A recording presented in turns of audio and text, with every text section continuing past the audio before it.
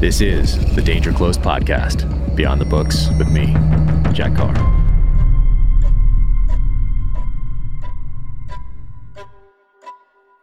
Welcome to the Danger Close podcast, an Ironclad original presented by Navy Federal Credit Union. Before we get to today's episode, I want to remind you that In the Blood, my next novel, is coming out on May 17th, and it is available for pre-order now in hardcover, ebook, and audiobook, narrated by Ray Porter. My guest today, Robbie Kroger of Blood Origins. You can check him out at bloodorigins.org and follow him on the social channels as well. And Blood Origins has a very unique mission in presenting hunting to really an anti or non-hunting audience. And he does so in a very thoughtful way. Also has an incredible family backstory, which we get into here on the podcast. So now, without further ado, Robbie Kroger. Awesome. Got the Winter Strong shirt on. Nice. I love it. Yes. I wish I could have made it out there the last couple of years. Seriously, you've got to come. Busy. It is like the most ridiculous event out there. It looks like it. I mean, I've seen the videos. Everybody's posting on social. Glenn Eberle's flying across the country in his plane, landing out there. Like, it looks awesome. People are making knives, shooting bows. Like, it looks incredible. Yeah, the way that the event starts in terms of the fire is that you break out into teams, and you have to make fire to then have a fire. So there's all sorts of teams trying to be the first person to make the fire for the whole event. It seems like I need to train up for this. Like, I've done that before. I've done the bow and drill. I went to Boulder Outdoor Survival School years ago, where we lived in like a cave and learned how to do all that stuff. And it was awesome, but it's been a while. So I might need to drop by Fieldcraft Survival and just make sure my skills are up to par. Jack Carr, yeah. You are the last person in the world that needs to brush up on your skills. Let's be honest here. Come on. You're talking to a South African who gets randomly thrown into a place like that. Come on. I'm the one that should be brushing up on the lack of skills that I have. Oh, I don't know about that. Like, I spent a little time in Africa, and I'm always so impressed with how self-reliant everyone is. Hey, that when something breaks on the Land Cruiser, or that doesn't really happen, I should say on the Land Rover, when something breaks, you have to fix it on your own. You can't call the mechanic or something. Something plumbing breaks, you fix it yourself. You're putting food on the table yourself. It's all these things that we take for granted here. I'm just going to call the specialist that does X, Y, or Z. Well, guess what? In Mozambique or wherever you are in Africa, you're on your own a lot of the time. 100%. You got to fix it. And we're almost like, when you are raised in South Africa, when you're raised in America as a kid, you want to be, you wanted to be in the, special forces, or you want to be a policeman or a fireman or whatever. In South Africa, we have all the same things. We don't have a special forces or elite military base, but we want to be game rangers. We want to be that person who takes people out and shows them the wildlife and teaches them about, this type of vacation. If you chew on its leaves, it's going to be an oral anesthetic that's going to solve a toothache for you, kind of deal. See. And in that process, you get taught a bunch of different things, and you become a jack of all trades, master of none, essentially, in the bush. And I think that's what I loved about it. I loved about the bush. I loved about this, as you said, the self-reliance. And it's just you, man. It's you against, Mother Nature and whatever she throws your way. Yeah, no, that's why it's such a important part of the novels that I weave in with the history of the Hastings family. And that's where I get more questions about the Hastings family than I get about almost anything else in the novels. People want more of that. They want more of that background from Africa and that side of it. So I'll explore that at some point. But is that a Blood Origins hat? What do you have on right there? I do. It's a custom Blood Origins hat made by our friends in Idaho. There's a custom leather shop in Idaho called Teton Leather Company. Yeah. It's run by a husband and wife, Francesca and Zach, and they built this hat for me. And this is kangaroo leather. Ah, wow. Mm-hmm. Nice. That is awesome. Well, I want to get to talking about Blood Origins and what got you here and what you're doing now and where you want to take it.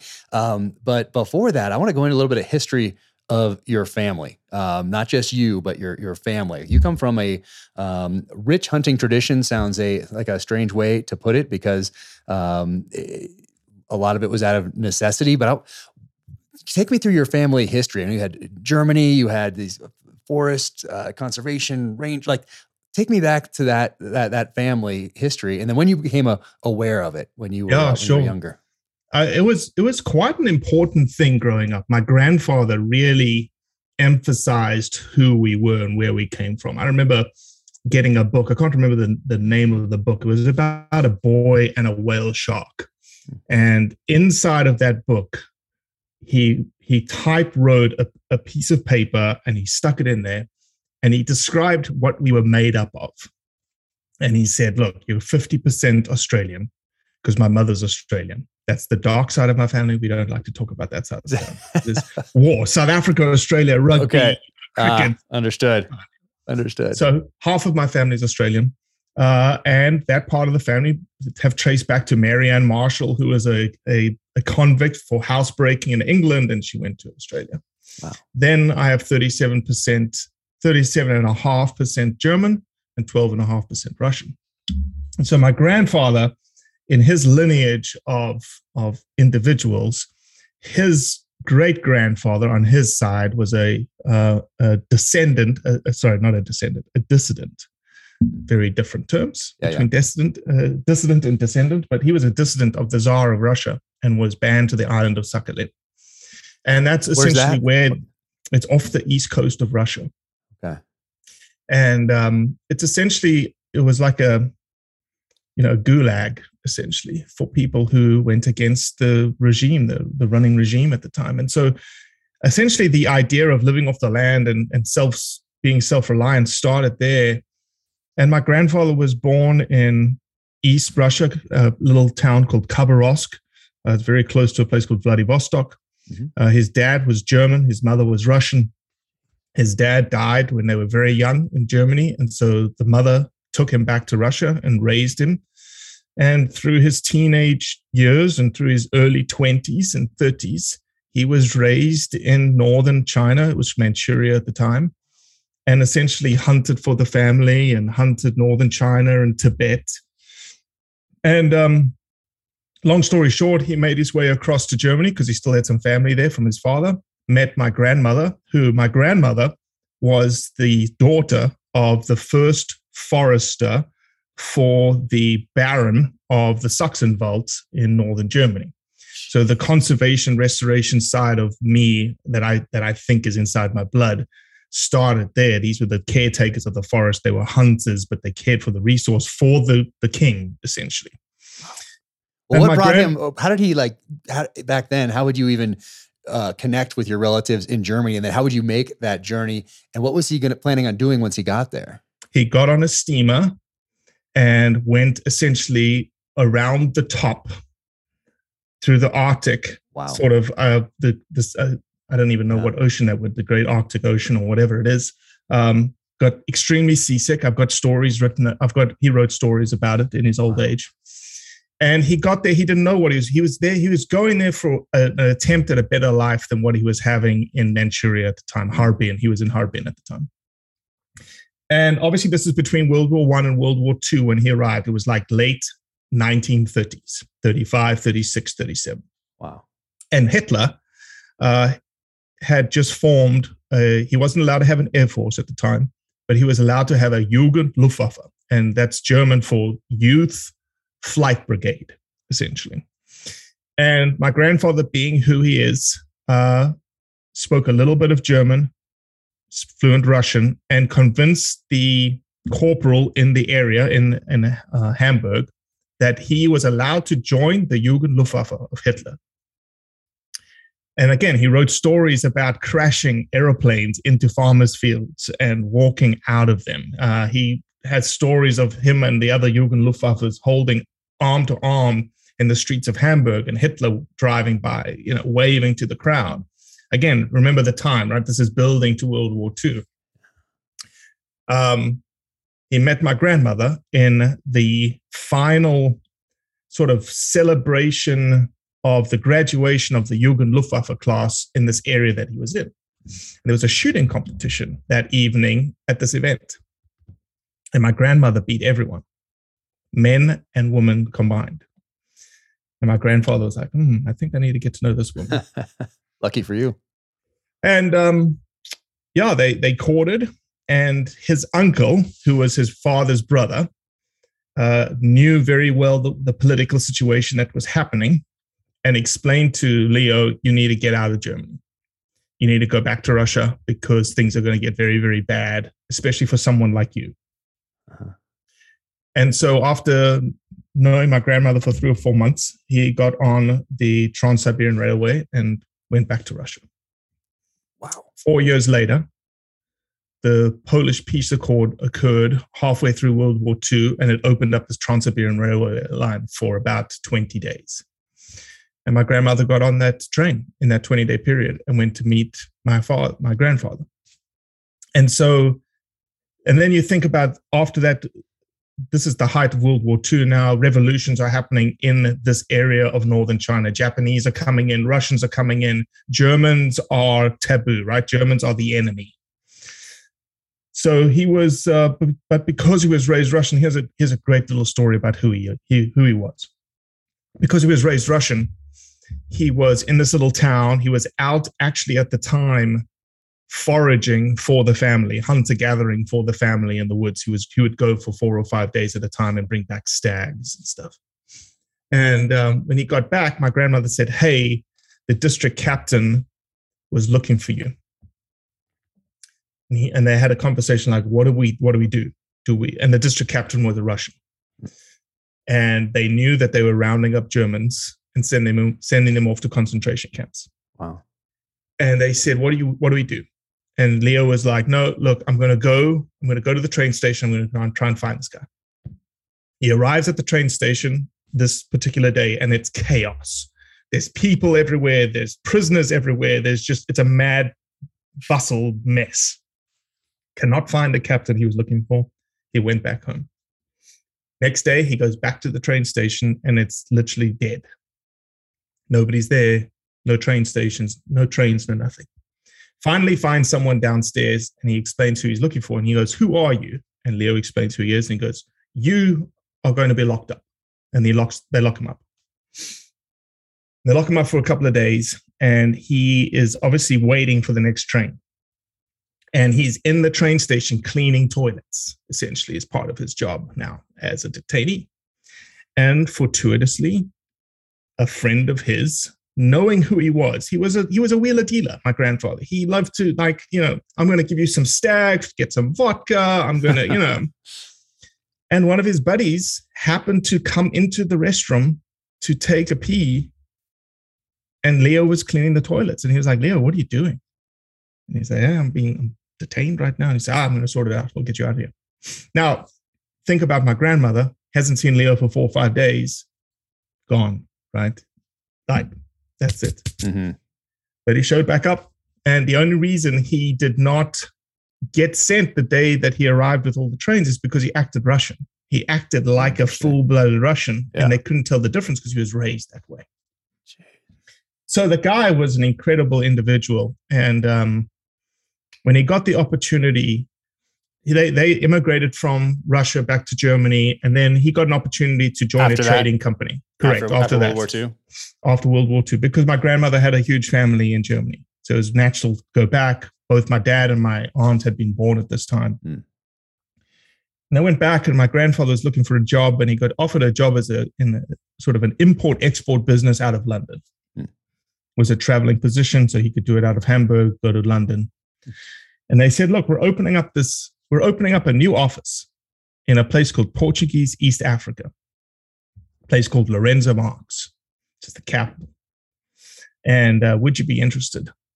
And he remembered as a 5-year-old boy waiting in a dentist's office in Vladivostok, in that there was a big coffee table book in that he constantly, every time he went to the dentist, he would open this book, and it was beautifully drawn pictures of African wildlife, African scenes. And he remembered that. And he also remembered that he never saw a picture in that book that indicated there was any winter at all. And he said, we're going. Yeah. And he stuck his family on a boat in 54, Okay. And 3 months later, they arrived in Portuguese East Africa. No kidding. And he has a job, but he has a job. Has a job. He's a trader and he's a hunter. He knows what to do. It's the height of the heyday of Africa. It's the height of African hunting. It's very colonial. It's very bougie, the parties and glitz and glamour. And that was his world and he loved it. And he literally hunted, from then through to 74, 75 when Mozambique went through revolution and was part of the first safari company in Mozambique called Safarilandia. That was coincidentally owned by a German baron called Werner von Albensleben. And Werner hired two of the most well-known ivory contractors, ivory hunters, essentially, in Mozambique at the time, a guy called Wally Johnson and a guy called Harry Manners. And the ivory trade had just been put in place in the mid-50s, and these guys were like, what are we going to do now? Well, we can hunt elephants because we've got clients coming from America and all over the world that will come to hunt elephants. Wow. And that's what they turned into. And they turned into this little ragtag bunch that it's very, I don't know about you, but it's very rare once you lose your grandfather. I lost my grandfather in 2003 to interact with someone who knew him, right? Because they're all older. Yeah. But Wally Johnson has a son called Wally Johnson, and he lives in California. And I got connected to him. And I had a great phone call with him, an hour-long phone call, where he told me stories about my grandfather, about how he fished on the Save River and the buffalo hunting and the little small buffalo called Ekaterina that they put in a little Cessna plane and flew her from one concession to the other and stuck a bull ring in her nose. And she was like the camp cart that moved things around. Just crazy stories back in the day. That's insane. That's how we got there, man. And the stories are incredible. Like you say it's insane. It is insane. The stories that this guy has and the stories he has written about Africa and about Mozambique and the adventures, fishing and hunting is incredible. He published one book through Roland Ward Press. It was a very limited edition run. 1,000 copies were printed called My Last Kambaku. And Kambaku is elephant in the local Shangaan of the area that he used to hunt. I have to track it down. I've been searching for old books about Africa, about that that time period, and there's those two main I forget what the names are, but they're always at Safari Club or Dallas Safari Club that set up shop there, and they have the first editions and that sort of a thing. So I linked up with one of them and have their card here somewhere. Got a couple books from them because I spent some time talking. Isn't it Wolf? I think his name's Ludo. Ludo. I have to go look. It's right over there in the corner of the card is in my little pouch from Safari Club. That's right over there. And interestingly enough, so it was man, I don't know if they're the husband and wife team or not, but I started talking to her. She was in a wheelchair, and it ended up that she knew my grandfather, my step grandfather, really. Had worked for him in the 70s. Amazing. So crazy. But anyway, I'm gonna try to track down that book. Maybe there's 1,000 copies out there. Well, ever since we've started talking about Blood Origins, and I've been on a lot of podcasts, you could find them like at Dallas Safari Club, the booth that you were talking about. I found it 2 years in a row. I bought the book. Nice. And they're about $100 then, $130. Now they're about $400 if you can find them. There you go. Yeah. Once you start talking about it, that's what happens. Driving up those prices. So you got to buy them up first, then start talking about them. That's how. Exactly. That's what your grandfather would have done. You know what I mean? That's probably right. Probably right. Yeah. Exactly. So what did your parents do? How did they meet over there? What was that story? Well, again, coincidentally, my father and mother's story about how they met is as crazy as my grandfather's and grandmother's story. My father was raised in Mozambique, went to boarding school in South Africa, became a mining engineer. That was his job by university standards. That's not what he did as a trade at the end. And my mom was obviously born and raised in Australia and became a geologist. And so back even today, South Africans, because we were a colony, a British colony, we get an opportunity to go to England, and you could get a work visa very easily to go and work in the UK. And so my dad did that.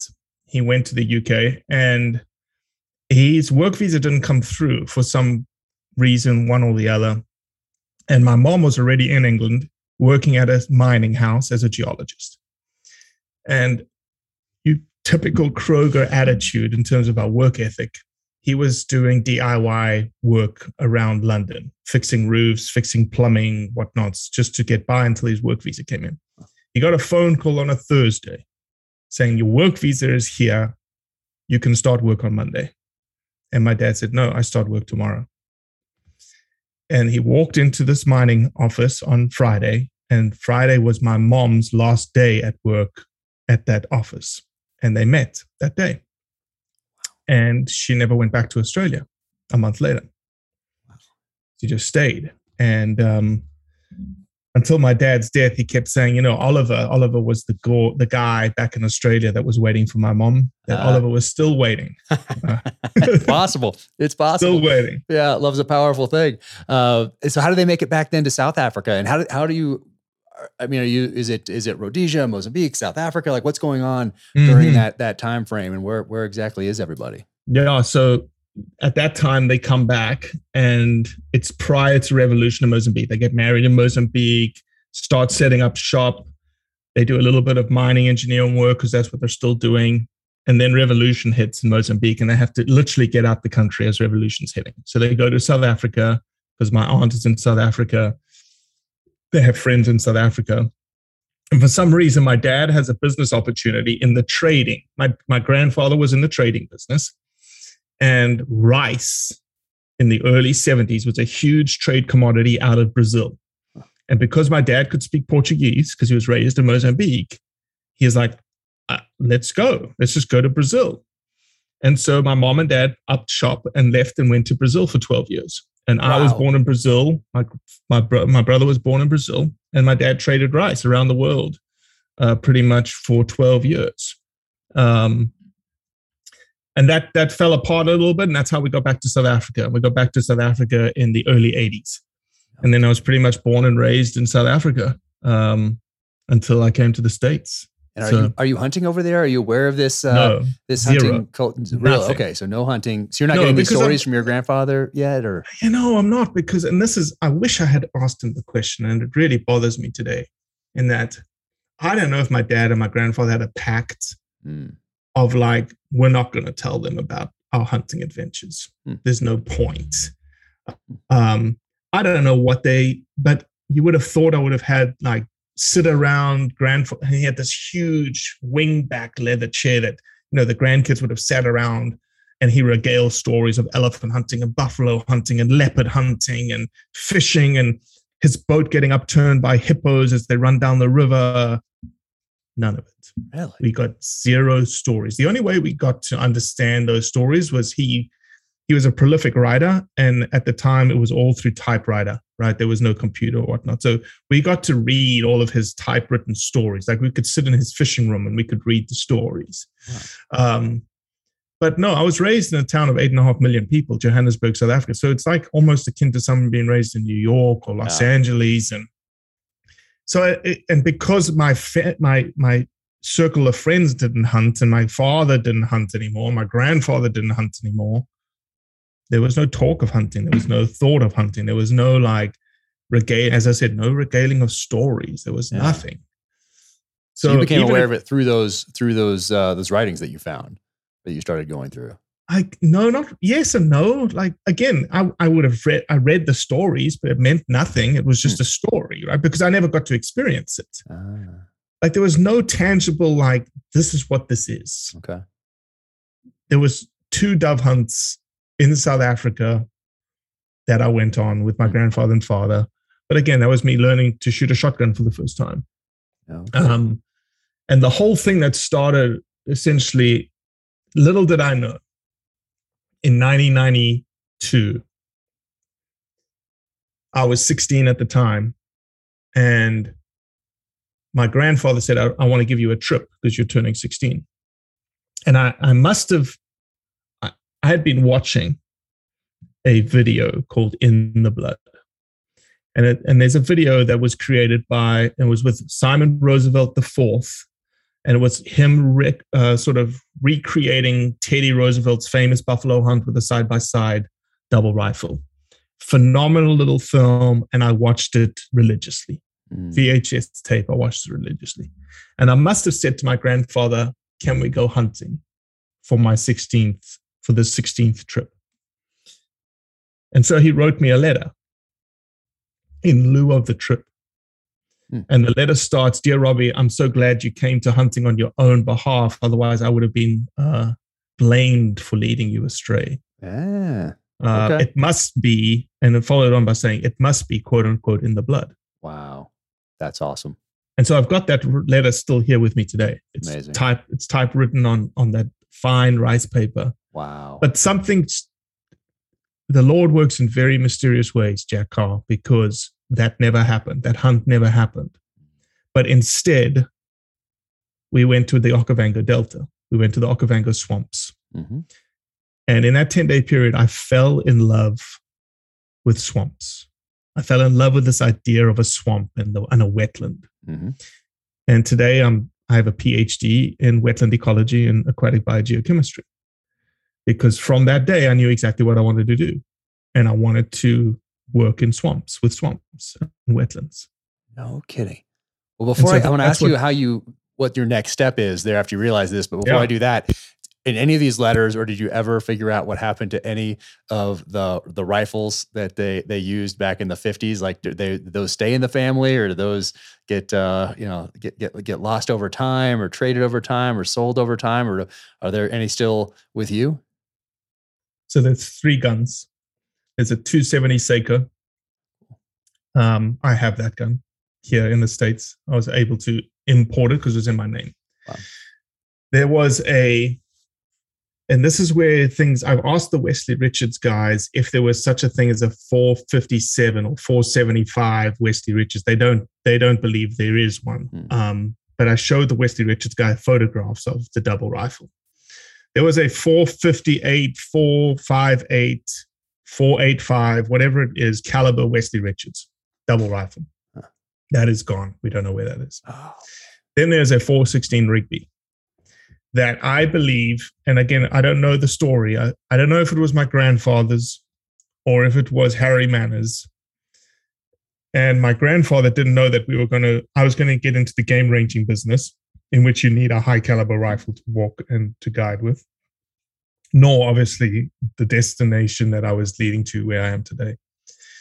That rifle is now with he's with the son of Harry Manners called Gary Manners.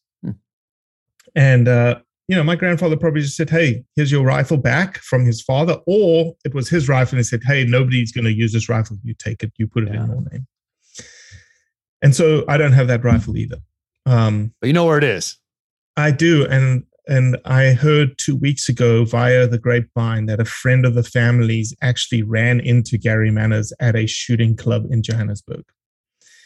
So there is an opportunity, however slight, to potentially use that gun one day in a buffalo hunt in Mozambique, which would be the ultimate for me in terms of tradition and heritage and all the rest of it. So at least I've got the 270. I've got the 270 Seiko Woodstock, beautiful gun here in the safe with me. Nice. Oh, crazy. And then how do you what's your path then into, you go to university, you get these degrees, and then how do you circle around into hunting, and then what you're doing now? So I did a Bachelor of Science in Environmental Conservation Biology, an honors in wetland ecology. Where'd you do those? Masters in wetland ecology at the University of Witwatersrand in South Africa, in Joburg. And pretty much all of my research happened in Kruger National Park. Okay. So I was very fortunate to spend a lot of time in Kruger, saw some incredible things, chased down poachers. It was an amazing experience for a young kid, essentially learning the ropes of the bush and science. Mm-hmm. And so then I was interested in doing a PhD, but I was interested in just sort of spreading my wings a little bit and figuring out where else I could do a PhD that sort of melded my passions of wetlands and management and whatnot. And long story short, I found the University of Mississippi and there was money available for a PhD. And so I packed up my life and said, okay, I'm gone. Okay. And I arrived in Mississippi in June of 2003. Oh, wow. And I have not left Mississippi since June 2003. Okay.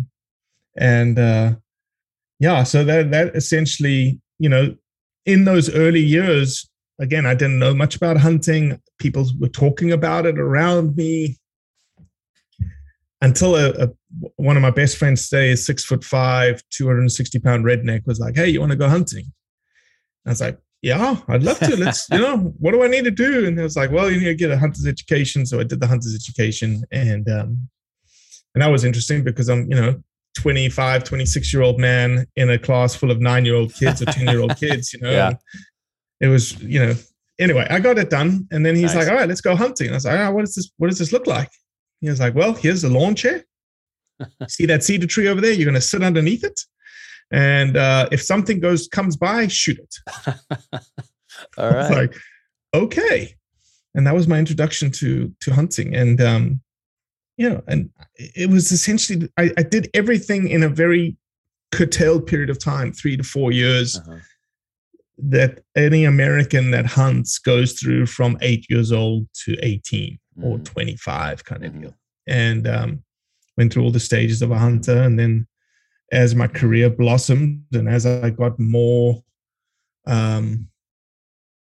resources, I started exploring hunting more, and I started exploring different things to hunt and different places to hunt. And exploring essentially what this thing was that I guess my father and my grandfather had, but they had it in Africa and I get to do it in the United States of America. Okay. And so when do you make this connection that hunting's in your blood? You go back to these letters, you start really diving into that family history, and then you start Blood Origins. Like what's that path like? I had 2 boys. And I was raising 2 boys, and they got to an age of like 5 and 4. They're 17 months apart, 18 months apart. And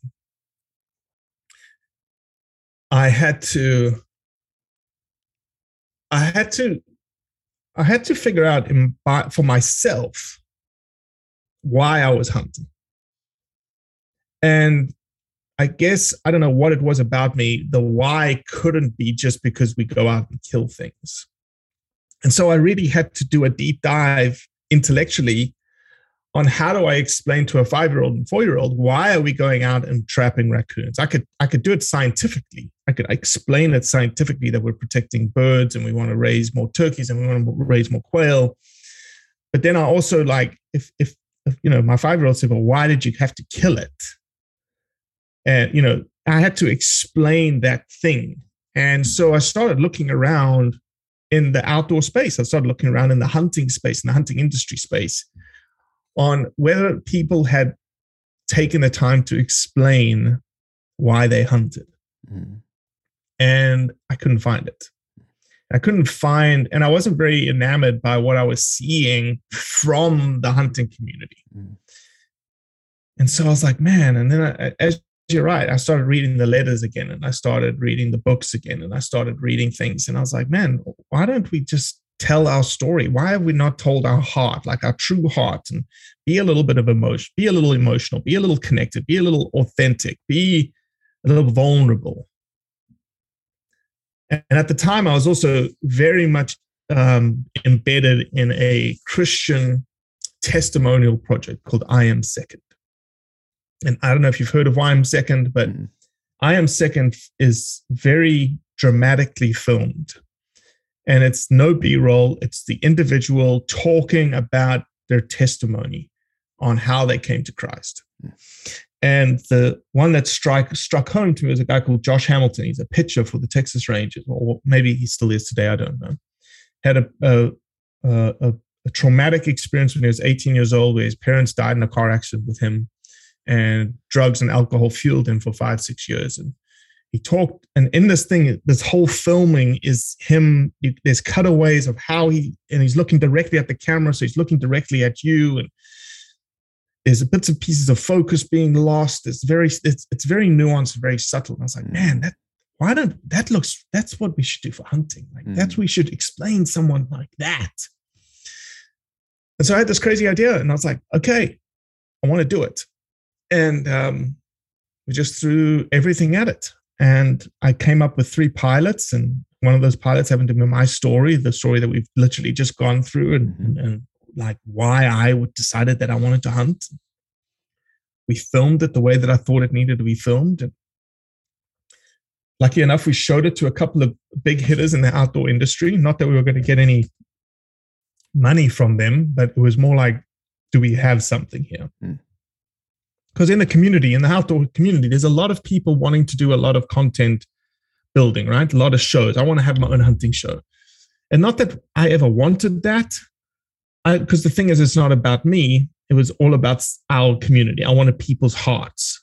Selfishly, because then I could understand them, why they were hunting, and I could use it to explain to my boys.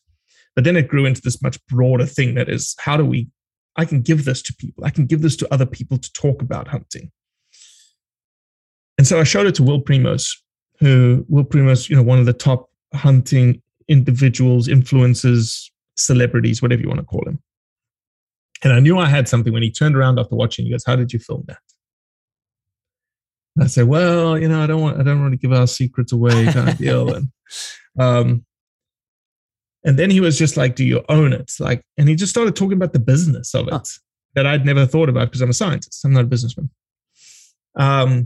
Then we showed it to Jim Shockey, because Jim Shockey just happened, again, God's fingerprints and everything. Jim Shockey happened to be coming to Mississippi for the Mississippi Wildlife Extravaganza. Will Primos was hosting him. Will said, "Why don't you come over to my house? We'll have dinner together and you can show Jim and tell him your story." And I showed Jim, and Jim, same thing. He's like, "Man, how did you film that? How did you?" And Jim was very good to us. Jim was like, "Yeah, I want to tell your story, Jim." "Yeah, absolutely." And so I reached out. I was like, "All right, let's go filming." But Jim, he's like, No.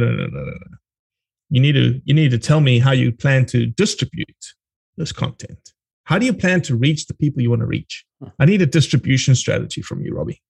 As soon as I got the email, I opened Google. I said, "What is a distribution strategy?" That's the best way to go about it. Roger that. I was just, I did not know, because I was, and still today, Jack, Blood Origins today, I bring on people. I bring people around me that understand business and marketing and whatnot. I have a vision of what I want it to look like. I know what I want it to feel like. I know, and I want to run towards it as hard as I possibly can. And Jim said, "No, you need to walk before you start running, because the fun part is the creative part. The hard part is how do you get there? How do you get it to the people?" And so, we built this thing that is, this is what I'll say about Blood Origins. In the beginning, did I want money from people to help me? The answer is absolutely. Did I want sponsors from Yeti and Hoyt and Leopold and all the guys? Absolutely. Did I get any money? No. And the reason being was because there's thousands of me asking for money, and everyone say, "Yeah, it sounds good. It's a great idea. But without saying it, go prove yourself. Prove yourself." And so fortuitously, again, God's fingerprints on it, nobody gave me any money. And so I didn't belong to anyone. And so I could do whatever I wanted, and I could tell anyone's story. And we could tell it very authentically, without any commercialization, without any marketing, without any branding. And it formed our integrity. It formed who we were. But then my wife said, "I want my savings account back. So you've got to figure out how you're going to pay for this thing." Yeah.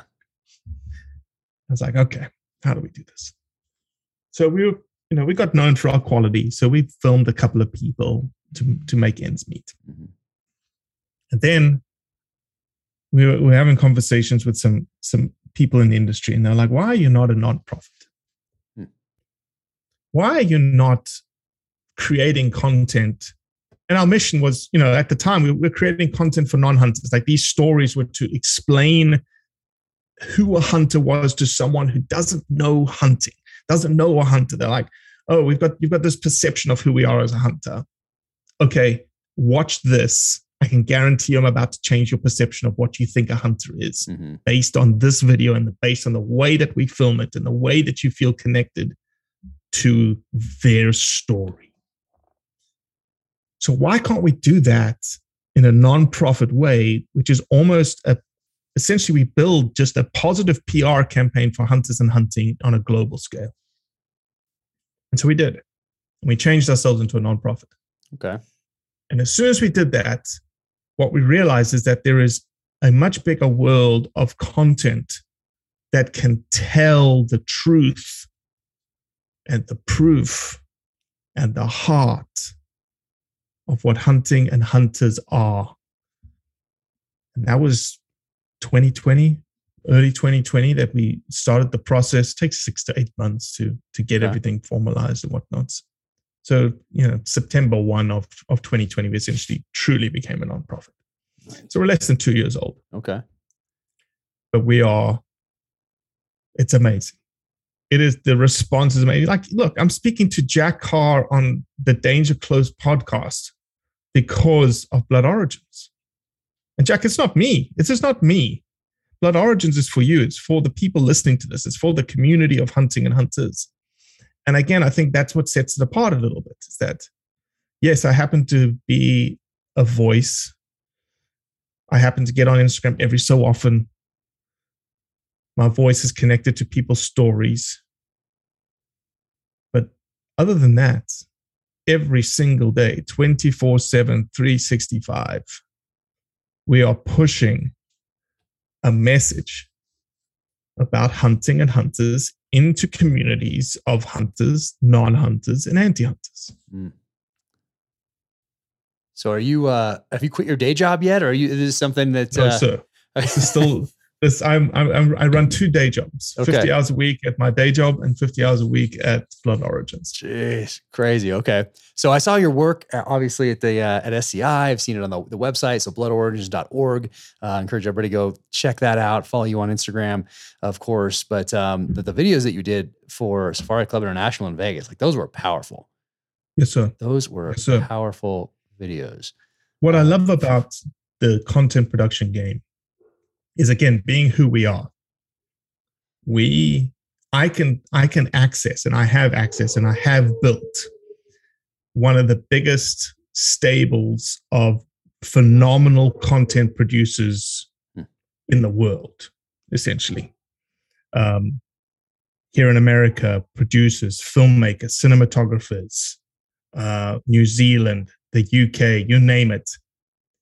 And here's, I think, what sets us apart when we engage these creatives is that whenever a creative works in the hunting space, there's typically a formula or a recipe for what they film, right? How they film and what someone wants from them filming.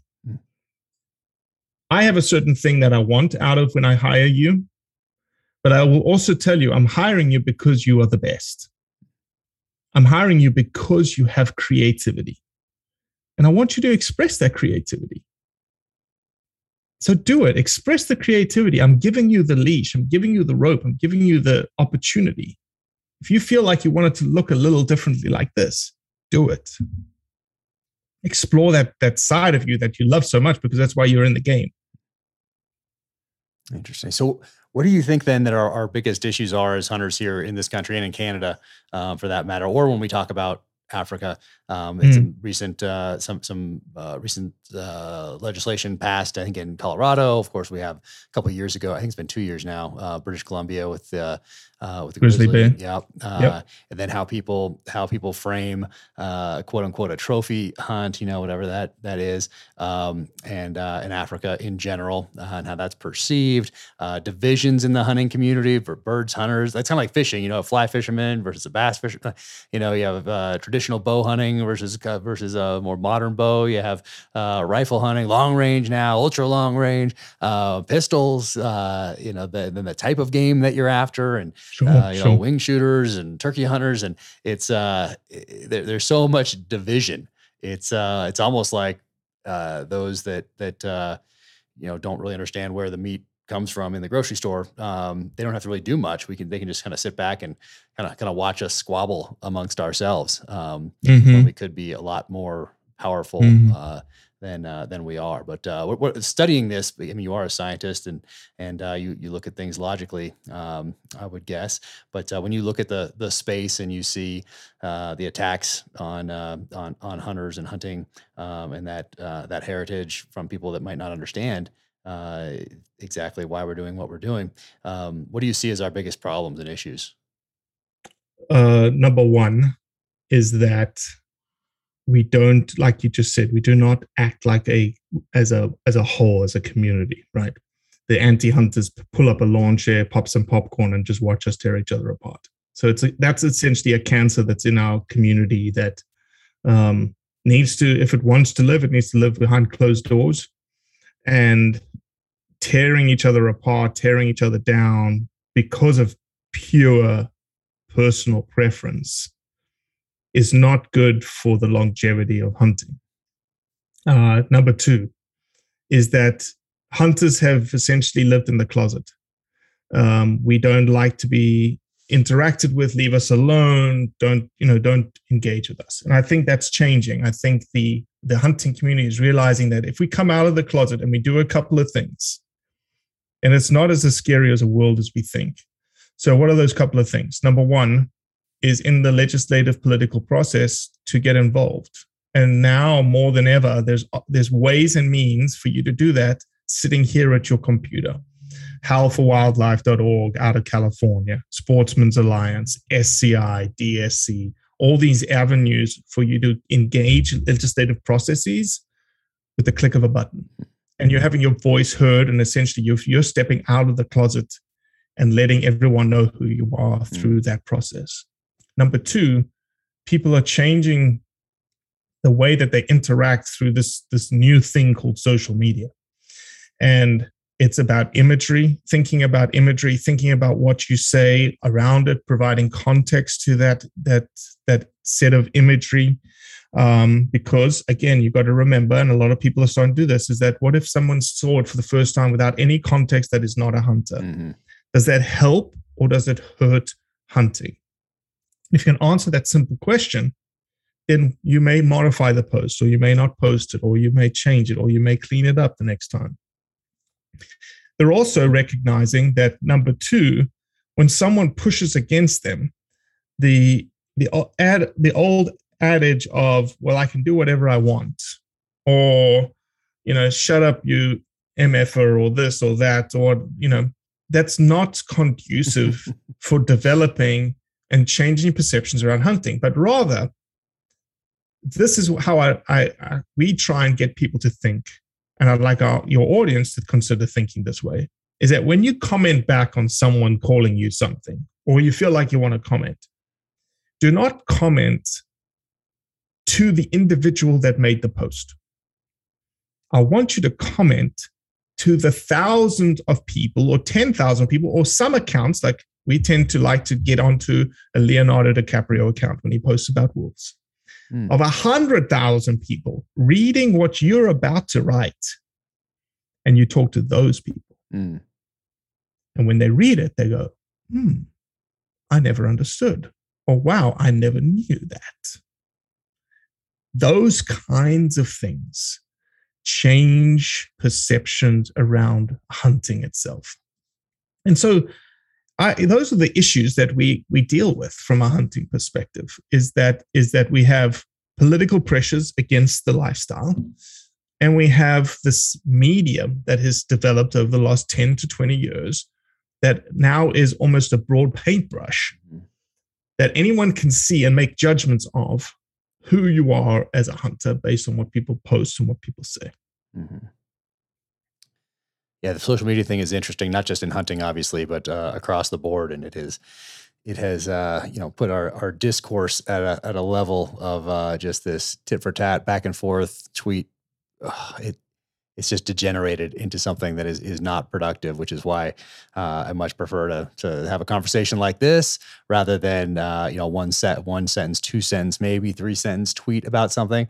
So it's a very interesting animal, not just in the hunting space, but across the board as a society in general, especially for our kids that are growing up surrounded by it, inundated by it, getting their news from a sentence or two from a quote unquote influencer rather than reading a multitude of articles about something that have a little more thoughtful or nuanced. So it's it's tough, not just for hunting, but for everybody, but particularly for this younger generation. But gosh, for me, it's so important to have that connection with the land, and we're losing that, especially when it comes to our policymakers, our elected representatives. We're just losing that connection. And actually, back in the 50s, Dwight D. Eisenhower, he said, farming looks pretty easy when your plow is a pencil and you're 1,000 miles from the cornfield. It just, what that really means, not just for farming, but for anything that you're disconnected from. But it's so interesting that we're at a point in our history where we can be so disconnected from the very thing that keeps us alive. So it is very, very strange to have that, to be at this stage as a society, where that can be the case, because it couldn't have been the case for much of our time as human beings. Just this very, very slim size. Same thing with outsourcing protection for yourself and your family. Call 911 in a civilized society. You don't need to learn how to protect yourself. Okay. This tiny little sliver of human history, I don't even think it's true, but you think it's true. Whereas for the rest of human history, you knew that was not true. You had to step up to defend your life, your loved ones' lives, your tribe, and you had to put food on that table. You had to learn how to farm. You had to be connected to it. So getting out there with kids, especially, teaching them how to be connected to that land and to the things that keep them alive. I think there's not much more important. And it gets them away from these devices. We get away from these devices. 100%. We get away from tweeting and Instagram and all the rest of it. That's why I love getting out there in places that don't have Wi-Fi, don't have cell service, and try to do that at least a few times a year with the kids. But so coming back to why you started this in the first place. One other thing. It is very interesting that the very people oftentimes that haven't put the requisite time, energy, and effort into studying the issues.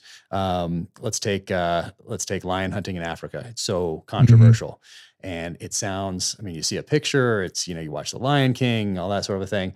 But and then over lattes in New York and Los Angeles, you can pat yourself and your friends on your back because you saved these lions. Well, then when you actually fly over there, and what do you see? You see the people there poisoning lions, snaring lions, because now they have no value. They're killing crops. They can kill family member. So now they have. So it sounds great, and you think that you've done a great thing, banning lion hunting. Okay, well, guess what? Now you've killed female lions, male lions, the babies, all of them killed. And I saw the pictures when I went over there to Mozambique, just poisoned lions, snared lions, and it's ugly. So they did the exact opposite of what they were trying to do, which is tough. But if you don't study it, you don't know that you just wiped out a ton of lions by trying to save them. Well, from a hunting perspective and the banning component, it makes sense. Think about it. It does in their minds, right? Stop hunting means you don't kill anything. You're saving wildlife. Okay, yes, technically you're right. However, when you bring in the idea of value, you bring in the idea of that thing now not having value any longer. So why do you want to keep it around? If it's taking goats, if it's taking cattle, if it's bothering humans, you won't want it around. So you're going to do, to your point, you're going to get rid of it in whatever mechanism, means you possibly can. And for the most part, all of those means and mechanisms are cruel and violent, and they don't really give us stuff on how that thing dies. Yeah. End result, dead animal. It's tough. And then it's very interesting that a lot of those same people, the first people to call the exterminator when there's some cockroaches in the house or a mice infant, so that's interesting as well. There are cockroaches in my apartment, or I saw a mouse in my apartment. Quick, call the exterminator. Let's kill that thing. It's very interesting, the dynamic, but that's why I think, gosh, we got to just study and read and put in the time before you make a snap judgment based off someone else's tweet where they also didn't study the issue. But circling back around to why you started this in the beginning, to want to explain to your kids why we hunt. So along this journey, what do you tell them now after having been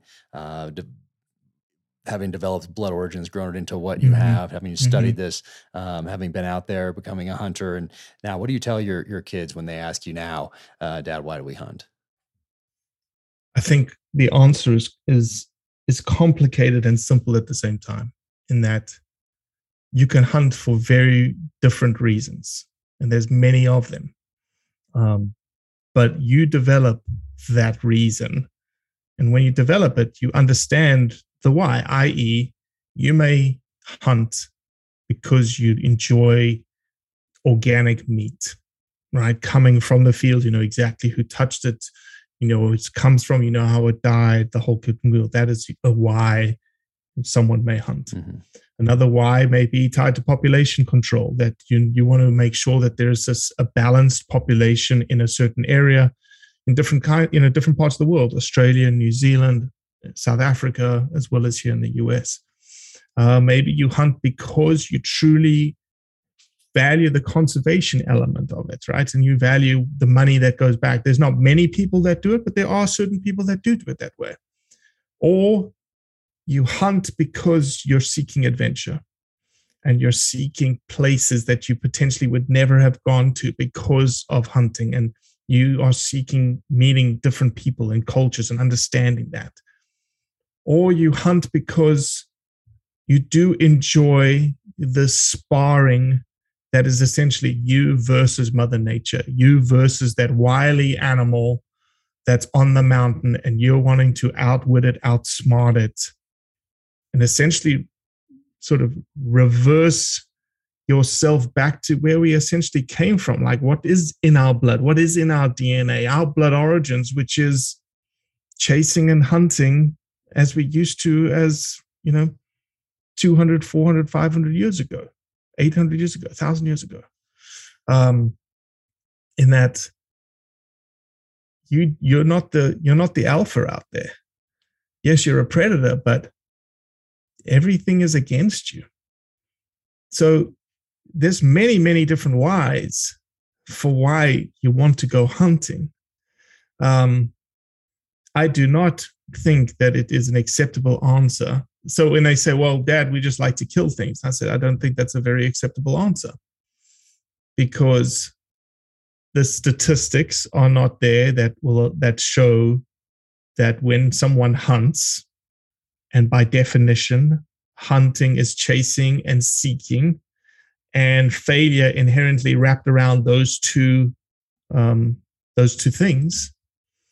Killing is this thing that is like a given. So go down to the local abattoir. You can kill all you want, or volunteer there, or go get a job at pulling the punch gun when cows come into the abattoir. So that's what I would say to my kids. That's what I'd say to a lot of people. And I think, again, the hunting community needs to understand that people hunt for various reasons. And some people hunt for that trophy, and that's okay. Some people hunt for food. That's okay. Some people hunt for adventure. That's okay. It's all tied to personal preference. But as long as you're being responsible, as long as you are acting in the right manner to give us a good name, give us a good image, and nobody should ever have an issue with you. Yeah, it's so interesting today. You can we just talked about where most beef comes from, when you grab off the shelf in the grocery store, and how they live and how they die, and then showing a picture of that burger, on Instagram or whatever it is. Nobody blinks an eye at that burger, but or hey, let's say an elk burger, let's say a moose burger even.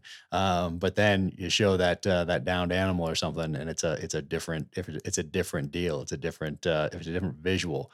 You get a different reaction from people, even though they'd sit down and eat that burger, or they might have on their website or their Instagram, their last meal that they ate, a nice steak right there on a plate with a potato or something else, or another burger or something like that. But it's very interesting to me.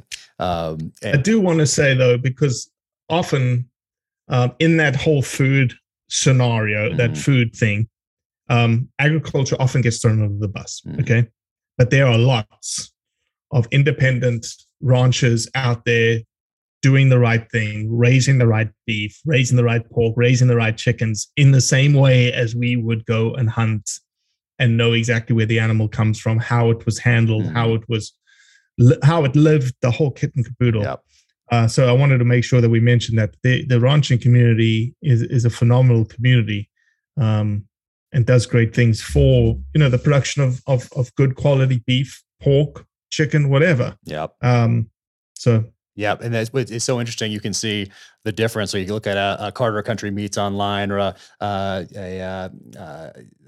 are some other ones like Casey Cattle Company, or Primal Meat Company. Yep, exactly. Or, Primal Mountain Primal. Like those, and you see beautiful pictures of the ranch, and you see the animals, and you see the lifestyle, and they're sharing that journey with you, and you can order online. You know exactly where it came from. It comes frozen, and that's amazing. But some of those other places, they don't show you that. Like they're not showing their Instagram of the cattle getting herded into this thing and the bolt going through the brain and all that sort of a thing. It's not they don't highlight that as much at all on their Instagram. If you go to one of those places. So yeah, it's all very, very interesting how the visuals are, how powerful visuals are on both sides. So no, man. 100%. So where do you want to take this thing? What's your plan going forward here? What's Blood Origins' future?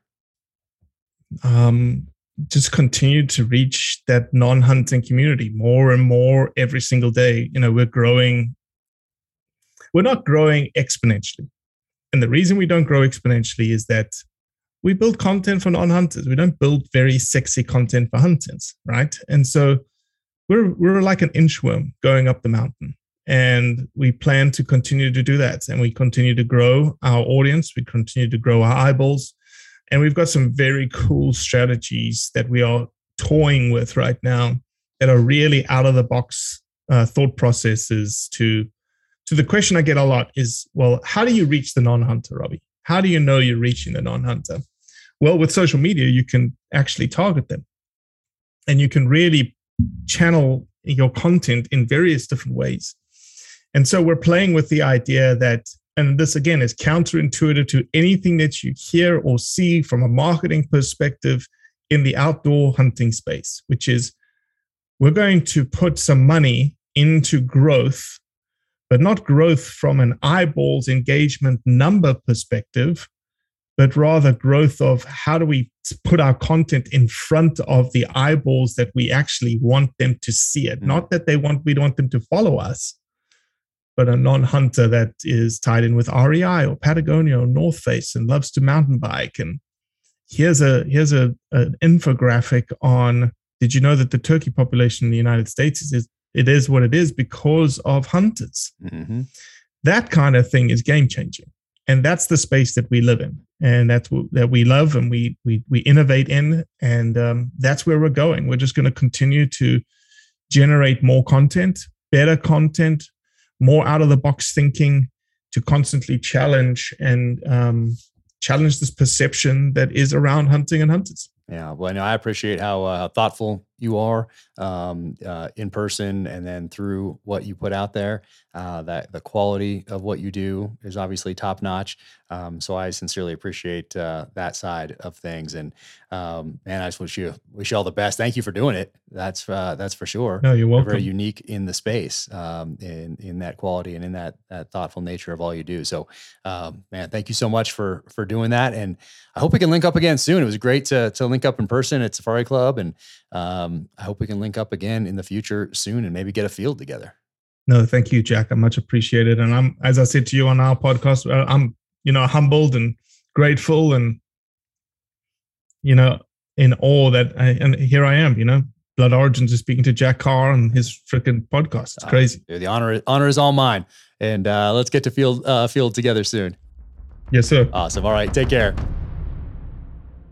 Just wanted to say a quick thank you to Navy Federal Credit Union for taking such good care of me and my family over the years. I've been a member since 1996. Right there. There's my Navy Federal Credit Union Q card right there. So yeah, been a member for quite some time now. They've done a fantastic job with me and my family. And I know that investing and saving can be stressful, and Navy Federal Credit Union takes that stress away. A lot of educational materials, and they can help you get on track in 2022 when it comes to saving and investing. So go to NavyFederal.org/save and invest.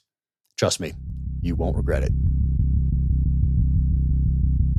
Thank you so much to Sig Sauer for jumping right on board out of the gate to make this podcast possible. Obviously, I am a huge Sig fan, having carried the P226 on every deployment downrange in the SEAL teams. But Sig was a supporter. They were friends well before I was a New York Times bestselling author, well before I even had an Instagram account or any social media presence whatsoever. So thank you guys all so much. Ron, Tom, Jason, everybody at SIG who gets up every day and continues to crush it and lead the way. SIG is always adapting. They're always at the forefront, whether it is firearms for citizens, whether it's firearms for our military, ammo, suppressors, optics, training, fire control units. They are doing it all, and they're always pushing that envelope and trying to do it better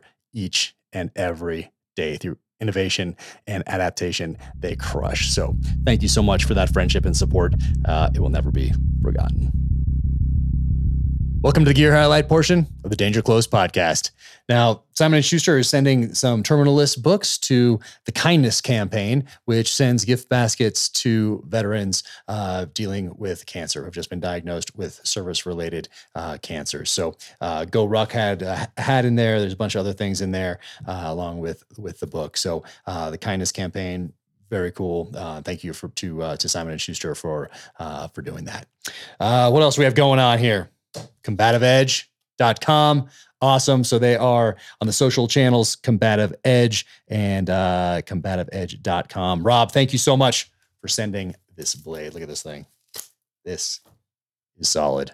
Look at that thing. I pulled that thing out. That is a solid blade. Awesome. Very cool. Rob, thank you so much for sending this. Sincerely appreciated. You know how I like my blades. Thank you for tuning in to the Danger Close podcast, an Ironclad original presented by Navy Federal Credit Union. Find out more about Robbie Kroger at bloodorigins.org. Follow him on the social channels from there, and be sure and check out their YouTube channel as well. Some great videos on there. Follow me at Jack Carr USA on the social channels. JackCarrUSA.com for the merch, and officialjackcarr.com is the website. My next novel, In the Blood, is coming on May 17th in hardcover, ebook, and audiobook, read by Ray Porter. Until the next time, take care, be safe, stay strong, keep fighting.